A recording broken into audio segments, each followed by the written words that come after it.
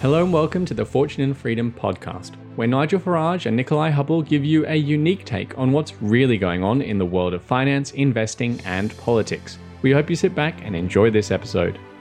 About 12 years ago, I showed up to our offices in Melbourne, only to set off the burglar alarm. That's because it was Melbourne Cup Day, and the horse race that stops the nation literally stops Victoria because it's a public holiday there. Now, one of my colleagues who was supposed to tell me about this is Shay Russell, who is our new commodities investing expert at Southbank Investment Research. Shay, why didn't you tell me I have the day off? I completely forgot. Also, too, it's un-Victorian to not take the Monday off the day before, because Melbourne Cup Day falls on a Tuesday. I wouldn't have been there on the Monday. That was the warning. Well, that was when you should have given me the warning. Now, I'm sure Nigel Farage's followers and the followers of Fortune and Freedom absolutely love horse racing. So what I want to ask you about first is your experience in following the Melbourne Cup. I mean, the actual physical cup from the creation, or even before the creation, from the point of it being sort of a bit of metal under the ground to the point of it being held up at the horse race. Can you tell us about that journey and that story? Oh, look, I'm not going to lie, that is so super cool to people who are in horse racing. So basically, each year a certain miner in Australia gets to be the one who provides the gold for the Melbourne Cup. And that's actually a 12-month process. And the cup is made 12 months in advance as well. So the 2023 Cup is currently being shot for, for filming for next year. So that's how far in advance these things are filmed. There's something like 100 hours it takes to craft the cup. I've actually been in the workshop where they craft it, but it's so I'm a little bit of a fangirl about this. I'm not even I'm fangirling properly. It's a really cool experience to see it come from the mind, work out how long it takes to get out and get on a truck. That's actually the quick process. It's when it gets to the craftsman shop. Because it's all done by hand. None of it is done by machine. That takes hours and hours and hours. And one of the most interesting things about it that I've found is that the gold in the cup is actually spun from a flat sheet. And each year they only produce 2 sheets, one to practice and one's the actual cup. You don't get a second chance at this. So you really got to get it right the first time. And the guy who's been doing it, the spinner, a guy named Sparrow, he's 76 years old, and I think he's been doing it for something like 52 years. So it's an incredible experience. It's also absolutely awesome to go hang out in the marquee, hold the Melbourne Cup, and drink and celebrate horse racing as well. But you didn't focus on the part that you're supposed to focus on, Shay, which is when you had to go into the bowels of the Swan Zone and experience the heat and the humidity at the bottom of the mine where the gold came from. So I've got gold from the bottom of that mine. Check it out. These are my favourite rocks. So basically, these have come from the Fosterville gold mine. I might have to send a separate shot there. This is like the nerdiest thing you can do on camera, but that's tiny, tiny amount of gold, probably worth about $5. Look, that has got to be up there with one of the most incredible experiences I've ever had in my life. So the Fosterville mine that you're referring to, which is in the Victorian goldfields, is 1 kilometre deep. And it's 1.5 kilometres deep, but I only went 1 kilometre deep underground. But it's actually a decline mine. So basically you spiral down like that. And believe it or not, it takes about 45 minutes to get to the bottom, and there's one road in and one road out. And the amount of times when I went down, they say, look, we estimate 45 minutes up and back each side, but they double the time because if a truck gets stuck, you've got to wait. And there is nothing more freaky than knowing you're 800 metres underground and there is a 7-ton freaking Caterpillar truck in front of you and you just have to wait. One of the things that will freak you out when you do go underground is the sheer humidity. Now, you're in the northernmost part of Australia. Well, not the northernmost part, but it gets hot and humid where you are. Underground is hot and humid, and basically the temperature increases with, I think it's 5 degrees with every sort of 200 metres that you travel down. So it does get hot really quickly, and it gets really hard to wear about 10 kilos of safety gear and expected to trudge around in rocks. Compounding all of this is mines are full of freaking water. Nobody tells you about this until you go down for the first time. This is because obviously they've got to hose things down, pump things up. It's used in the cooling systems. So you get these enormous gumboots on your feet, but basically all the bowels of the mine, the bottoms of them are just clay. So not only have you got 10 kilos of recovery gear on you, but you've got to lift your feet with enormous amounts of effort to step in and out of the clay. It's exhausting, and I can't believe people get to do it for a living. Was that enough of It sounds terrible. I loved it. I can't wait to get back down there, actually. Let's move on to your new project with South Bank Investment Research, which is all about commodities, unsurprisingly. As I see it, you're trying to fight the curse of our publishing industry, which is the fact that people are interested in the last boom, the boom that's already happened, the boom that's in the news, when as good investors, they should be interested in what comes next, the next boom, the upcoming one. Now, commodities are not the mainstream booming news story at the moment, and yet you're suggesting people should invest there. How are you going to persuade them to pay attention to what they should be looking at? Oh, I hadn't thought about how I needed to persuade people to do it. I just thought I had a cool story to tell and I hoped people listen. I think basically the reason, most compelling reason to invest in commodities is actually already all around us. You know, we keep hearing governments talk about the energy transition, and I know we're sort of going to touch on this in a little bit more detail later.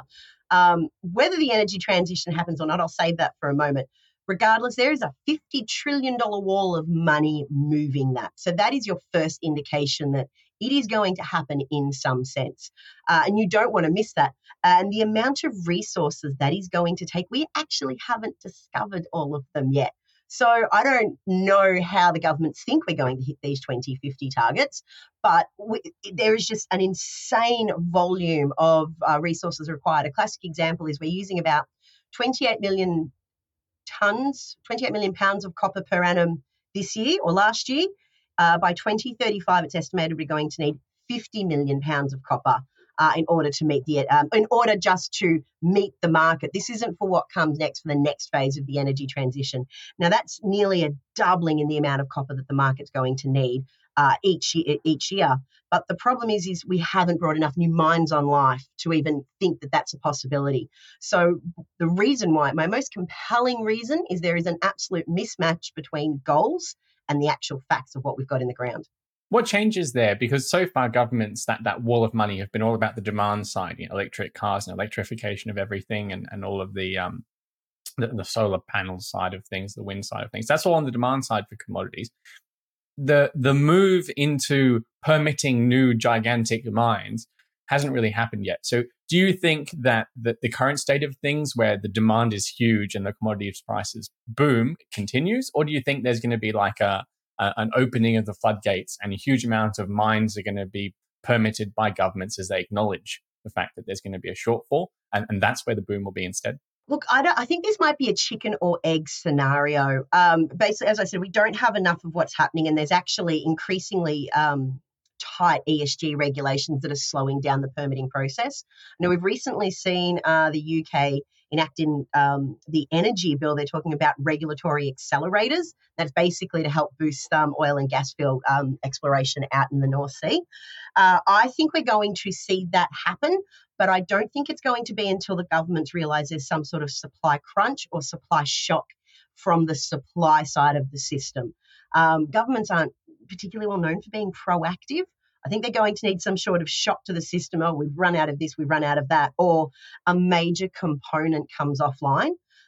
Maybe with the Russian invasion of Ukraine, that has spurred some, it basically convinced governments that they do need to hurry and secure a few things. Classic example is nickel. The world will survive without Russia's nickel, but it has been a shock to the system of what are we going to do without it. Now, that's an important metal, but it's not the most critical one.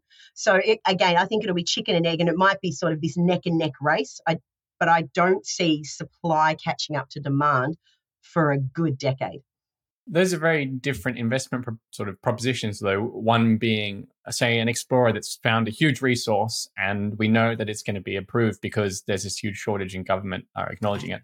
But on the other hand, we've got the government is constraining supply, and therefore the companies that have vast mines that are producing are going to see the value of those mines skyrocket because there's no new supply coming online. That's, I think, Rick Rule's thesis in a recent video you did with him. Which of those two are you focusing on then? Are you focusing on the explorers that have secured a resource, or the producers that are going to have a huge jump in their cash flow? Or look, I want to try and capture all three along the way because all three can provide benefits to investors. The difference is all three come with risk. So my specialty is actually basically picking explorers that haven't found anything yet. The problem is they come with enormous risk and a lot of shareholders don't like them. That's, that's what you go there for, those triple digit, quadruple digit gains. But producers that have got a good cash flow, one of the things that you're going to find they're going to do is they're going to go out and target high quality explorers that are in the process of developing a resource. So it's sort of, again, it's about looking at the risk spectrum at what's, it's about looking, sorry, I haven't had a lot of coffee. It's about assessing the risk spectrum and looking for good quality companies along there rather than just saying this is my sole focus. Commodity markets at the moment are in a bit of chaos. They're spiking and crashing all over the place, and it's a bit of a mess. Who do you blame for that instability? Is it a Russia story? Is it a lack of investment story? Is it a renewables restraining investment story? What's the cause behind the instability so far? That is an excellent question, actually. I think the story behind the instability, like if you look at nickel, for example, that wasn't like that, but that was in part a reaction to the Russian invasion of the Ukraine, but also too it was because a cheeky producer tried to take advantage of the market and tried to get, basically tried to put the trade in his favor. And the LME did everybody a disservice by not asking him to top up his margin call early on. So I think we are seeing opportunistic trading happening there. Let's not go down to the spoofing and the trade manipulative conversation, but it's definitely, we are seeing traders trying to push their book. So at the end of the day, they're not really interested in manipulating the market. They're interested in benefiting their book and their book only. Look, again, geopolitical tension is certainly putting certain making traders wary of where certain metal supplies are going to come from, and especially in the base metals market.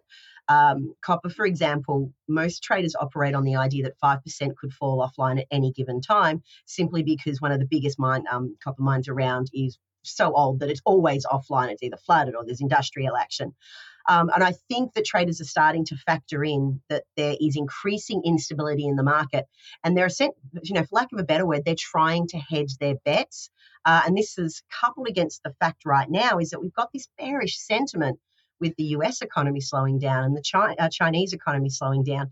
Now, with those two slowing down, that does take the wind out of the sails of the commodities market. But that leaves an element of room for surprise, because while that's going to put pressure and drive prices down, if you see any positive news that suggests either economies are starting to turn around, that's going to, again, cause that volatility, but in the other direction, in the upside direction, because it's like, the growth cycle is back on. So there's not really one person to blame. It's more a myriad of factors all sort of converging together. You mentioned the geopolitical risk there, and you and I both used to work with Jim Rickards on this, and we're not geopolitical experts, but we are sort of speaking to him, or we were on a regular basis. And I think he would say that if this crisis in Europe ends, and it has to eventually, that means there's going to be a huge change in commodity markets. But what do you think that change will be? In other words, if Europe loses another war to Russia this winter and they cancel the sanctions and there's peace in Ukraine, do you think that would trigger a boom or a bust in commodities? Oh, God, there's the idealistic side of me that says surely they can't be that stupid. Because, I think you and I have had this conversation before, and I've written about it a lot in the past. I might be annoying people. The economy is run on the just-in-time supply chain for a very long period of time, and COVID just proved that we need to move from just-in-time to just-in-case. The Russian-Ukrainian war has also proven that just-in-time doesn't work. So I would like to think, even though economic nationalism is actually expensive for consumers in the long run, I don't actually agree with it. But the problem we've got is we're trying to do too many things. So if we rely on commodities just being in the places we left them and our friendships with those countries, I think we're going to get a rude shock, and availability might not be there when we need it. So the idealistic side of me says that no, governments are actually going to heed the warning signs here, and in actually, try and bring home supply chains or get some control over the supply chains, like, where possible. My problem is politicians are lazy. And they like to do things the quickest and cheapest way that gets the most votes. So maybe I shouldn't be so optimistic. The exception being Vladimir Putin there. He's a bit more of a long-term strategic thinker. Can commodities withstand the recession that's coming, in my view, that you just mentioned in the US, possibly even in China, probably in Europe? Economic activity is slowing down. Is that already priced into commodity It's not prices? so much can commodities withstand the recession. We need these things, whether we like it or not. It's can investors hold their nerve during the recession. Commodities are going to get hit hard. We've already seen the copper price come off $1, for example. Iron ore is back down to $100 per tonne. Coal still hasn't fallen, but that's what's happened because of what's happening in Europe. The thing with copper, if you want to take, look, I'm talking about copper because I've been having my head in a copper report for the past 24 hours. Copper shot up really quickly quite recently and then traded along at $4.20 a pound, and then it shot back down again. Now, even though it's gone back down to, say, $3.50, that's quite a common pattern to see when it's reacting to economic activity. So it's not that it's not going to withstand the recession. It's going to respond. Most commodities are going to respond quite quickly that a recession has either started or ended, but it's can investors ride out those periods of volatility with it? You and I were both around for the commodities boom in Australia.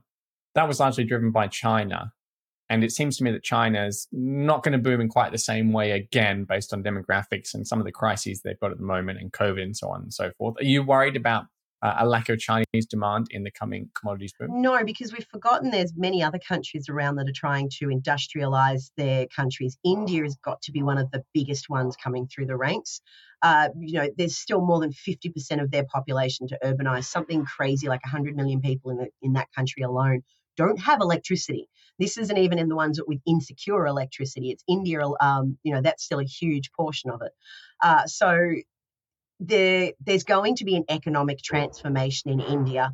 The other thing, too, that we can't rule out is China's essentially making deals with tin pot dictators over in Africa, because Africa is just as geological rich as most of North America and Australia is. So it makes sense for China to take their funds and go invest in Africa, where the rules are a little bit different, they're a little bit looser. What that is going to do is that is going to drive industrialization of one of the most impoverished places on earth.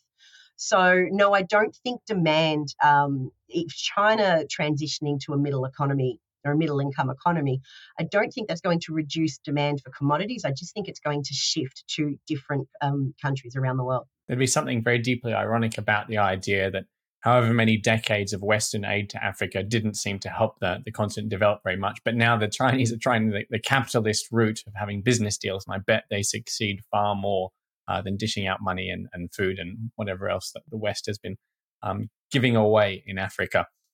Let's dig into what I think is the most important part of the commodities, I guess, just investment thesis, which is the idea that supply lags demand by, it's about 10 years, depending on the resource. And that's what creates the boom and bust cycle, and therefore the investment opportunity, if you can figure out where in the cycle we are. Can you explain the mechanics of that and where we are in the cycle right now?